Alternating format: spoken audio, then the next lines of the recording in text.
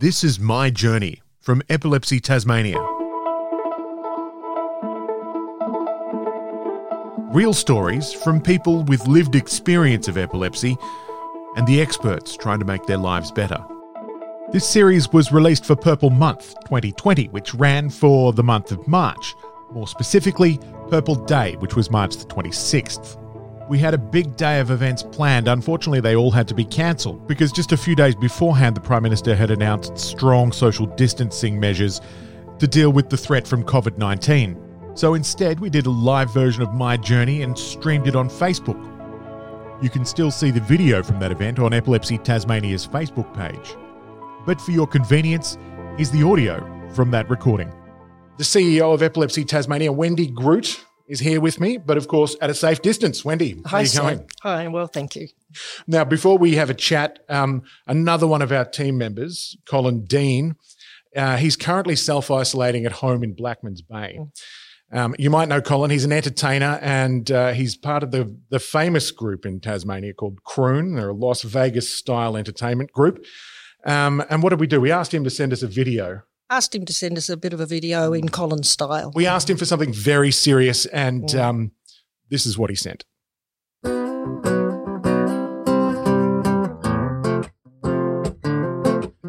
Well, I'm sitting here at home, I have to isolate. Just my wife and I and my scruffy old mate. Coronavirus spreading has the world in fear. But this is Purple Month, the biggest month of the year. Well, we have one in, all in, giant purple celebration. One in, all in, giant purple celebration. One in, all in, giant purple celebration. Sure is great to see. We plan a lot of things to try and raise some money. We do some things serious, we do some things that's funny. It's kind of hard to do it when we're stuck inside. But our CEO, Wendy, says, we can if we try. We'll have a one in, all in, giant purple celebration. One in, all in, giant purple celebration. One in, all in, giant purple celebration. Sure be great to see. We can still shine our purple lights around the town. Get the kids a purple knit and spread the message around.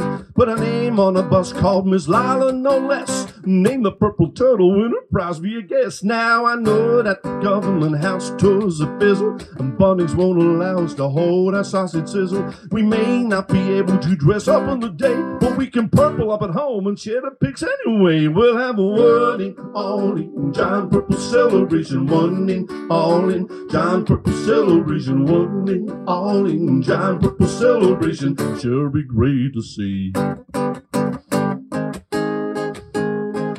You see, there's some with epilepsy who've been bullied and scorned. They've been living in isolation since the day they were born. But they keep fighting on to prove they're just like you and me.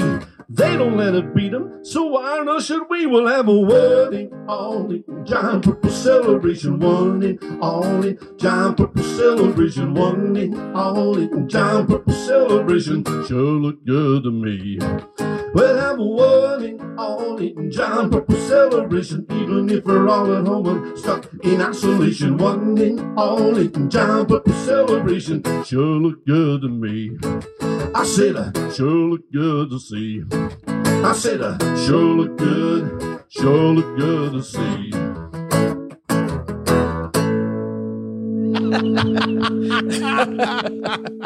Thanks, Colin. You're marveling. Did we expect any less from Colin? No, absolutely not. What an entertainer. That's such a...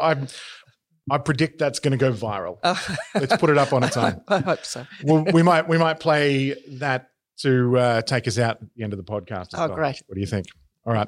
So Wendy Groot is with us now. Wendy, CEO of Epilepsy Tasmania. Unfortunately, Purple Day, we've had to tone things down a little bit. How are we going to push on? I think we just push on like everybody else in the community. Just keep looking out for each other and keeping communications open as wide as we can. Well, that's the main thing, isn't it? Like looking after each other and checking in on one another from a distance. Mm-hmm. That's what it's all about. That's right, yeah. So I'm into FaceTiming with my grandchild at the moment, so we're experiencing it personally as much as everybody else in the community is. Well, if anybody would have normally been going out to do something Are we celebrating Purple Day, going out to raise funds, have a bit of a dance with Colin? Or what can we do? Well, you can dance in your lounge rooms at home and put it up onto the Facebook page and show us how you're doing a bit of Colin in your own place. That's a great idea. All right, so upload your videos in the comments below. If you're listening to this on the podcast, we're also streaming on Facebook. So if you could upload a little bit of a dance and put it in the comments. A little bit of a dance if you're doing a little bit of a jig. Right. If you're purple knitting at home or if you're still at school, pop those pictures up as well and we can celebrate. That's been a great thing that's really took off, but unfortunately it had to slow down because of the environment we're in. But it's still important to keep a balance here about what's seriously going on, but also how we can have a bit of fun with each other as well. And so how is the finger knitting thing work? How does it work? Yeah, what was the task? So the task was I found through one of my staff, the children are finger knitting like crazy. I'd never heard of it before.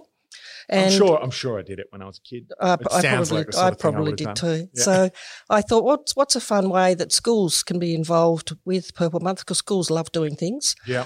So we developed a finger knitting competition asking schools to drape a building, a tree, a playground equipment, just purple knit and see what they can do it, and then pop it up onto Facebook, and then we were going to give people a prize at the end of what they were doing. So it's like finger knitting yarn bombing.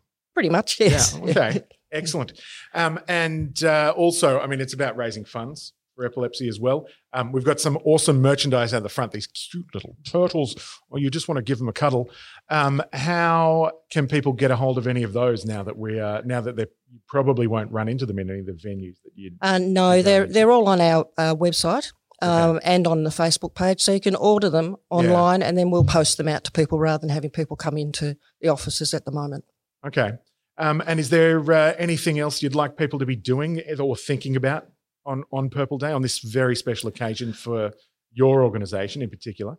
The main aim of Purple Day is trying to encourage people to look after themselves, to eat well, to be active, to communicate with each other, people with epilepsy particularly, to be able to just to raise awareness about the number of people in Tasmania who are living with and supporting somebody with epilepsy. So it's a very important awareness. Predominantly it's about awareness and fundraising is kind of a bit of a secondary in my mind, but obviously funds are really important as well. And we're going to be talking to an expert in a little while, a GP, about what people who are living with epilepsy should be doing, because I understand they're at an elevated risk from coronavirus. Well, that's what we want to clarify directly with the GP. So people are asking us lots of questions. So we've put those questions to the GP. Okay. And he's going to answer those for us. Excellent. All right. Well, look, speaking of experts, one of Tasmania's most prominent and most well-known neuroscientists, Dr. Lila Landowski, and I think she was episode 2 of my journey on the podcast series. She's self-isolating, is that right, Wendy? Yes, she's self-isolating. She was on holidays in another state, and when she arrived back in Tasmania, she needed to self-isolate. All right, so she sent us this video about some research that, just to bring us up to date on where we're at with epilepsy research. So I'm here to talk a little bit about the new research that's happening in the field of epilepsy. But in order to do that, first I need to explain a little bit more about what's happening in the brain at the cellular level. Now we know that in epilepsy there are 2 main kinds of neurons that are involved, and they are excitatory neurons and inhibitory neurons. And as the name suggests, excitatory neurons are involved in activating neurons. So they are actually involved in switching them on and allowing them to perform various functions. It might be helping you think, or helping you move your mouth, or helping you move your hands, you name it. Now, inhibitory neurons, on the other hand, have the opposite function. So they're involved in switching neurons off. They're involved in helping quieten the brain, helping it keep more calm. Now, you might think that having a lot of this excitatory pathway, a lot of this excitation of neurons, to be a good thing, because it might make you think more clearly, or might help you function better. But we know that that's not true. So our basic brain function requires this delicate balance of switching neurons on and switching neurons off. And in fact, in epilepsy, we're getting too much of this excitation. So let me take you through this graph. So what we're looking at here is the end of a neuron, an excitatory neuron, and we're looking at the end of an inhibitory neuron, and we're looking here at the neuron that it is switching on and off. It is getting it to do stuff. And in epilepsy, we're getting far too much of this excitatory pathway, so it keeps switching this neuron on and it won't switch off. And in fact, in epilepsy, it's not just one neuron, it's all of the surrounding neurons. In fact, it might even be the entire brain, depending on how severe or what kind of epilepsy you have. So knowing all of this, how might we then try and treat epilepsy? Well, number one is that we can actually increase the activity of this inhibitory pathway and therefore quieten down this neuron, make it less active. And in fact, benzodiazepines, so Valium, diazepam, midazolam, that's how these drugs tend to work. The other way we could do it is we could make the excitatory pathway less active. So we could make this neuron not get as much of this excitatory signal. And the third way we could fix it is by doing something with this neuron. And there are a couple of ways in which we could do that. So there are these things that receive the signal from the excitatory and from the inhibitory neuron, and we call them receptors. So what we can do and what drugs can do is that they can sort of switch this off.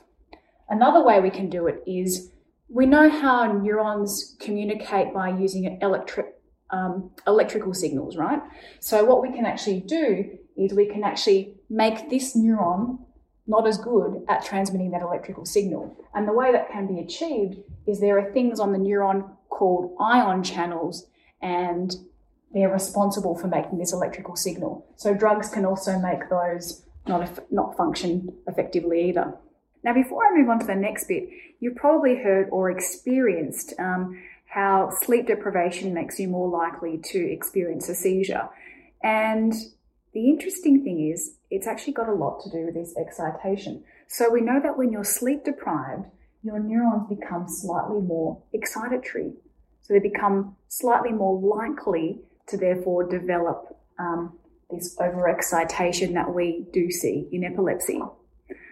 Now, the next thing I wanted to talk about is about a study that was funded by Bequest, by Epilepsy Tasmania, that was looking into infantile developmental and epileptic encephalopathies. Say that 3 times quickly. And what they did is scientists and clinicians from Melbourne and Tasmania looked at the entire birth cohort of children over the course of 5 years in Tasmania. So that's 35,000 children. And 16 of them had this particular condition where they had quite severe symptoms of epilepsy before the age of 2. And they looked a little bit more into what was causing the epilepsy in these children. So we know that 6 of them had a really clear genetic cause. And when I say genetic cause, it means that there's a particular gene in that body which makes part of the neuron not function as it normally would. So, for example, a lot of these were actually affecting these ion channels or these receptors, so not allowing this neuron to communicate or respond in the normal way that it would and send that electrical signal. And 2 of these children had genetic abnormalities that hadn't been described before, so that was completely new. Now, in the remainder of the cohort of 16 children, so 5 of those had what we call structural abnormalities. When I'm talking about structural abnormalities and how that might affect the brain or cause epilepsy, it's a little bit like this. So normally each part of our brain is mapped out precisely. So one part connects to another part and to another part, which allows our brain to function in the way that it normally should. Now, when you've got structural abnormalities, it might be that this part of the brain is actually located here. I call this like a developmental abnormality. So in this instance, if we know that these neurons here are meant to connect over here or over here, but suddenly they're not in the right spot, they're going to get activated at the wrong time, which is what can cause epilepsy in a number of situations. So we can get structural abnormalities from neurons that haven't developed in the right way or in the correct place. And we can also get structural abnormalities when parts of the brain get damaged, for example, during childbirth, if there's not enough oxygen getting into the brain. Now, in terms of other research that's happening around the world, one of the big things that people are looking at the moment is trying to find biomarkers. So find a blood test that allows you to see whether someone has had a seizure, how severe that seizure is, when it happened. And this is really useful because we can use it not only to see or to diagnose whether someone has epilepsy or has had seizures, but also see how effective their potential drugs might be working for that person. Other scientists have been looking at things like improving the way that we administer drugs. So, for example, midazolam, which often used to be administered rectally, when there's, an episode of epilepsy that requires treatment, there's now nasal administration as well. So it's ways of actually delivering drugs in a way that's much more comfortable and safe for the individual. We're also improving surgery. And the reason why we're improving surgery is because we're getting much better at actually identifying where that epilepsy is originating from, because we can much more accurately image the brain. So, for example, in the University of Melbourne and in Swinburne University, they've developed a technology called magnetoencephalography. And that's basically allowing you to see the brain in a lot more clarity. So therefore you can have a surgery and cut out that region of the brain much more effectively. So that's pretty much where the field of research is for epilepsy at this point in time. There is a lot of work being done around the world trying to find particularly the different genetic variants that result in epilepsy, which is extremely important because we know that about 40% of people do have epilepsy from a genetic cause. So that's all I've got for you today. Thanks for listening in. So we've had a lot of questions coming in from the community of a medical nature, so we thought we'd bring in one of the experts. We have the chair of the Tasmanian branch of the Royal Australian College of General Practitioners, Dr. Tim Jackson, who is a general practitioner and is able to answer a lot of these questions. Firstly, though, Tim, I think this is a pretty important question. Is there an increased risk for people who live with epilepsy when some medications have immune suppression as an adverse risk? Question from our community. Look, a good question. And before I answer, I'd just like to point out I'm a general practitioner. Right. So I manage lots of people with epilepsy, but I'm not an epilepsy specialist. Look, I think the broad answer is probably no. People with epilepsy aren't at increased risk. But I guess some people who have carers that look after them, then if their carer was to become unwell, that would be a problem. And also if the carer was to become unwell and then accidentally pass the virus on to the patient with epilepsy, that's a problem as well. So it's more difficult to socially distance when you have so many people who you need to be in contact with. Yeah, that's it. It's more of a risk that way, yes. Can you tell us what the difference is between the flu and COVID-19? Are they the same thing? Look, that's a very good question, and generally it is hard to tell in the early stages, but a cold, I mean, we've all had colds, so it's sort of a runny nose, a sneeze, watering eyes, maybe a headache. You're a bit unwell but not too bad, whereas COVID virus or even the flu is the next step. So COVID virus tends to have more respiratory symptoms and a temperature. So you're feeling hot, you're feeling flushed, you're sweating at night, you've got a cough, you're a little bit short of breath, sore throat, whereas the flu can be like COVID virus, but it's more aches and pains and feeling of fatigue. Right. Another question from our community is, will there be any changes to the way I currently access healthcare services, i.e. GPs for scripts, emergency departments for prolonged seizures, ambulance services, home GP services, etc.? Look, all those services will still be there, so do what you normally do. But in general practice, we're trying to avoid people coming in for things that we can deal with over the phone. Okay. So if people need scripts or whatever, then I'd suggest they ring their GP first, and then the GP can call them at home and organise for a script or whatever. Obviously, there's sometimes we will have to see patients, in which case once you ring your GP, then they can ask you to come in. But I'd encourage people to ring first because we don't want people just turning up because we don't want them to potentially get infected by someone in the surgery who may have coronavirus. And we're talking about them calling their own GP, or is there a general number that we should call for things like that? Oh, I think probably try your general GP first, your own GP. Yeah. But there are helplines. There's the Tasmanian Health Line and there's a Health Direct National Line as well. If it's more just general information about COVID virus and should I go to the doctor. Okay. And so I think we've answered this question, where do I get advice to where do I go to seek medical advice, or where should you go if you think you have COVID-19? GP is the first place? Yeah, look, GP is the first place. Yep. So ring, don't just turn up, but ring first. Yeah. I think the other part of that question was where do you go if you have a prolonged seizure? I think all that side of things, you just do what you would normally do. So ring 000 for the ambulance. All right. And the last question is, once you get coronavirus, can you get it again? We think not, but we don't really know because this is new. But we think most things, once you've had them once, if you do get them again, it's a milder form and you tend not to get them again. So we think that's probably going to happen, but it's all new, so we don't really know. All right. And as someone who's on the front line out there dealing with this pandemic as it unfolds, what's the most important thing that we should know? I think the social distancing and just be kind to each other. No need to rush out and grab toilet paper, but look after each other and social distancing and the hand hygiene, washing your hands. All right. Well, I know you've been really busy lately, so thank you so much for coming in and having a chat to us, Dr. Tim Jackson. Appreciate it. Thanks very much. And now we have Shirley Poetska, who's a social worker with Epilepsy Tasmania. She's on the front line out there serving the community daily. So nice to have you, Shirley. Thank you. Now, can you tell us a little bit about what you actually do for Epilepsy Tasmania? I'm the social worker plus the education and training coordinator. So I actually go out to schools and I educate them on epilepsy for the children, how to teach the children because they have behavioural difficulties, learning difficulties, helping the teachers how to cope.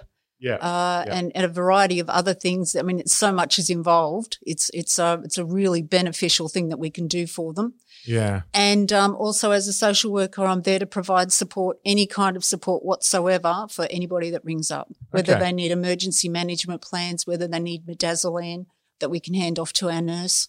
Okay. And we know that we spoke to Jenny, who is Hannah's mum. Jenny was in episode 10, Hannah episode 11, and the Shirley that they were mentioning was you. That was me. So you are out there at schools teaching people like Jenny, and I think she was raving about how you had helped her to understand exactly how they can best help students who are living with epilepsy as well. She was very, very kind. I appreciate it. So working with Epilepsy Tasmania, Shirley, how has life changed for you guys given the restrictions that we're under in the COVID-19 state of emergency? It's got a little bit different. We're now working from home, but we're still available with every support that we've had before within the office, within face-to-face. But working from home, we now do it via online or Zoom that we can do face-to-face. So all of those services that people had relied on you before, they're all still available? Absolutely, absolutely. And what's the feeling like out there? So you're out there dealing with the community.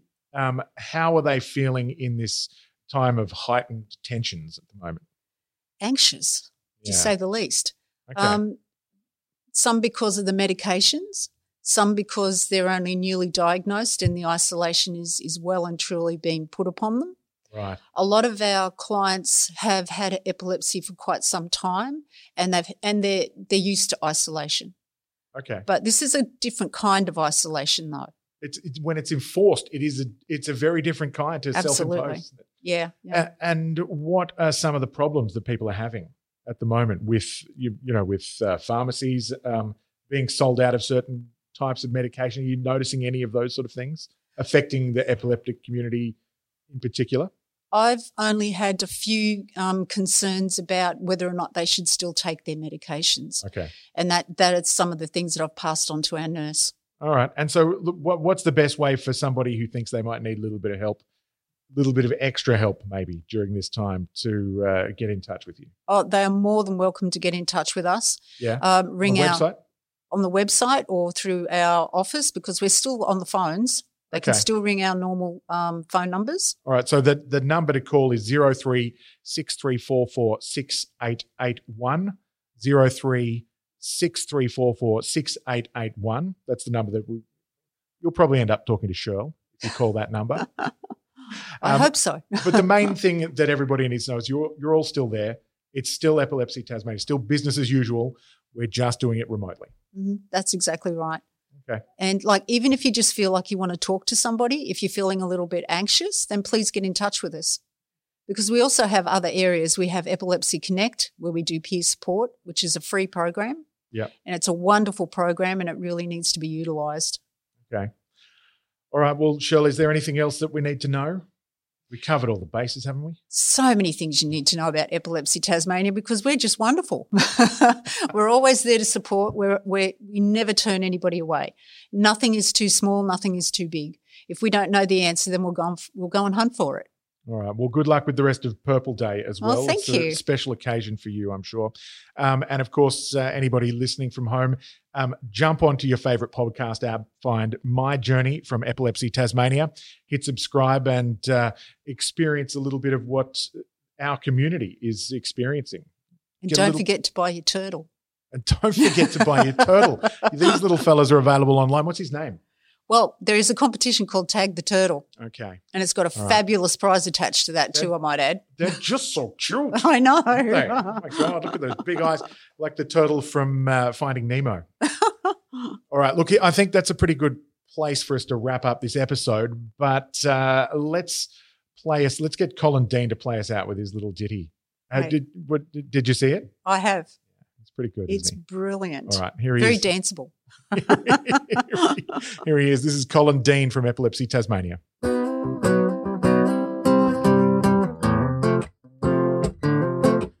Well, sitting here at home, I have to isolate. Just my wife and I and my scruffy old mate. Coronavirus spreading has the world in fear. But this is Purple Month, the biggest month of the year. Well, we have one in, all in, giant purple celebration. One in, all in, giant purple celebration. One in, all in, giant purple celebration. Sure is great to see. We plan a lot of things to try and raise some money. We do some things serious, we do some things that's funny. It's kinda hard to do it when we're stuck inside. But our CEO, Wendy, says, can if we try? We'll have a one in, all in, giant purple celebration. One in, all in, giant purple celebration. One in, all in, giant purple celebration. Sure be great to see. We can still shine our purple lights around the town. Get the kids a purple knit and spread the message around.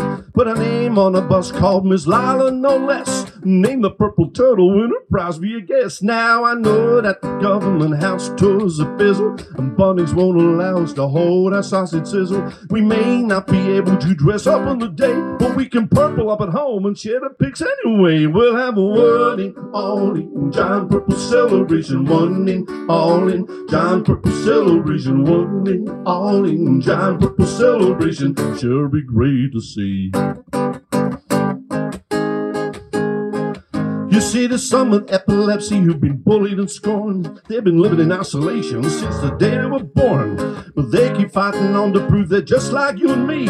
They don't let it beat them, so why on earth should we? We'll have a one in, all in, giant purple celebration. One in, all in, giant purple celebration. One in, all in, giant purple celebration. Sure look good to me. We'll have a one in, all in, giant purple celebration. Even if we're all at home and stuck in isolation. One in, all in, giant purple celebration. Sure look good to me. I said, sure look good to see. I said, sure look good to see.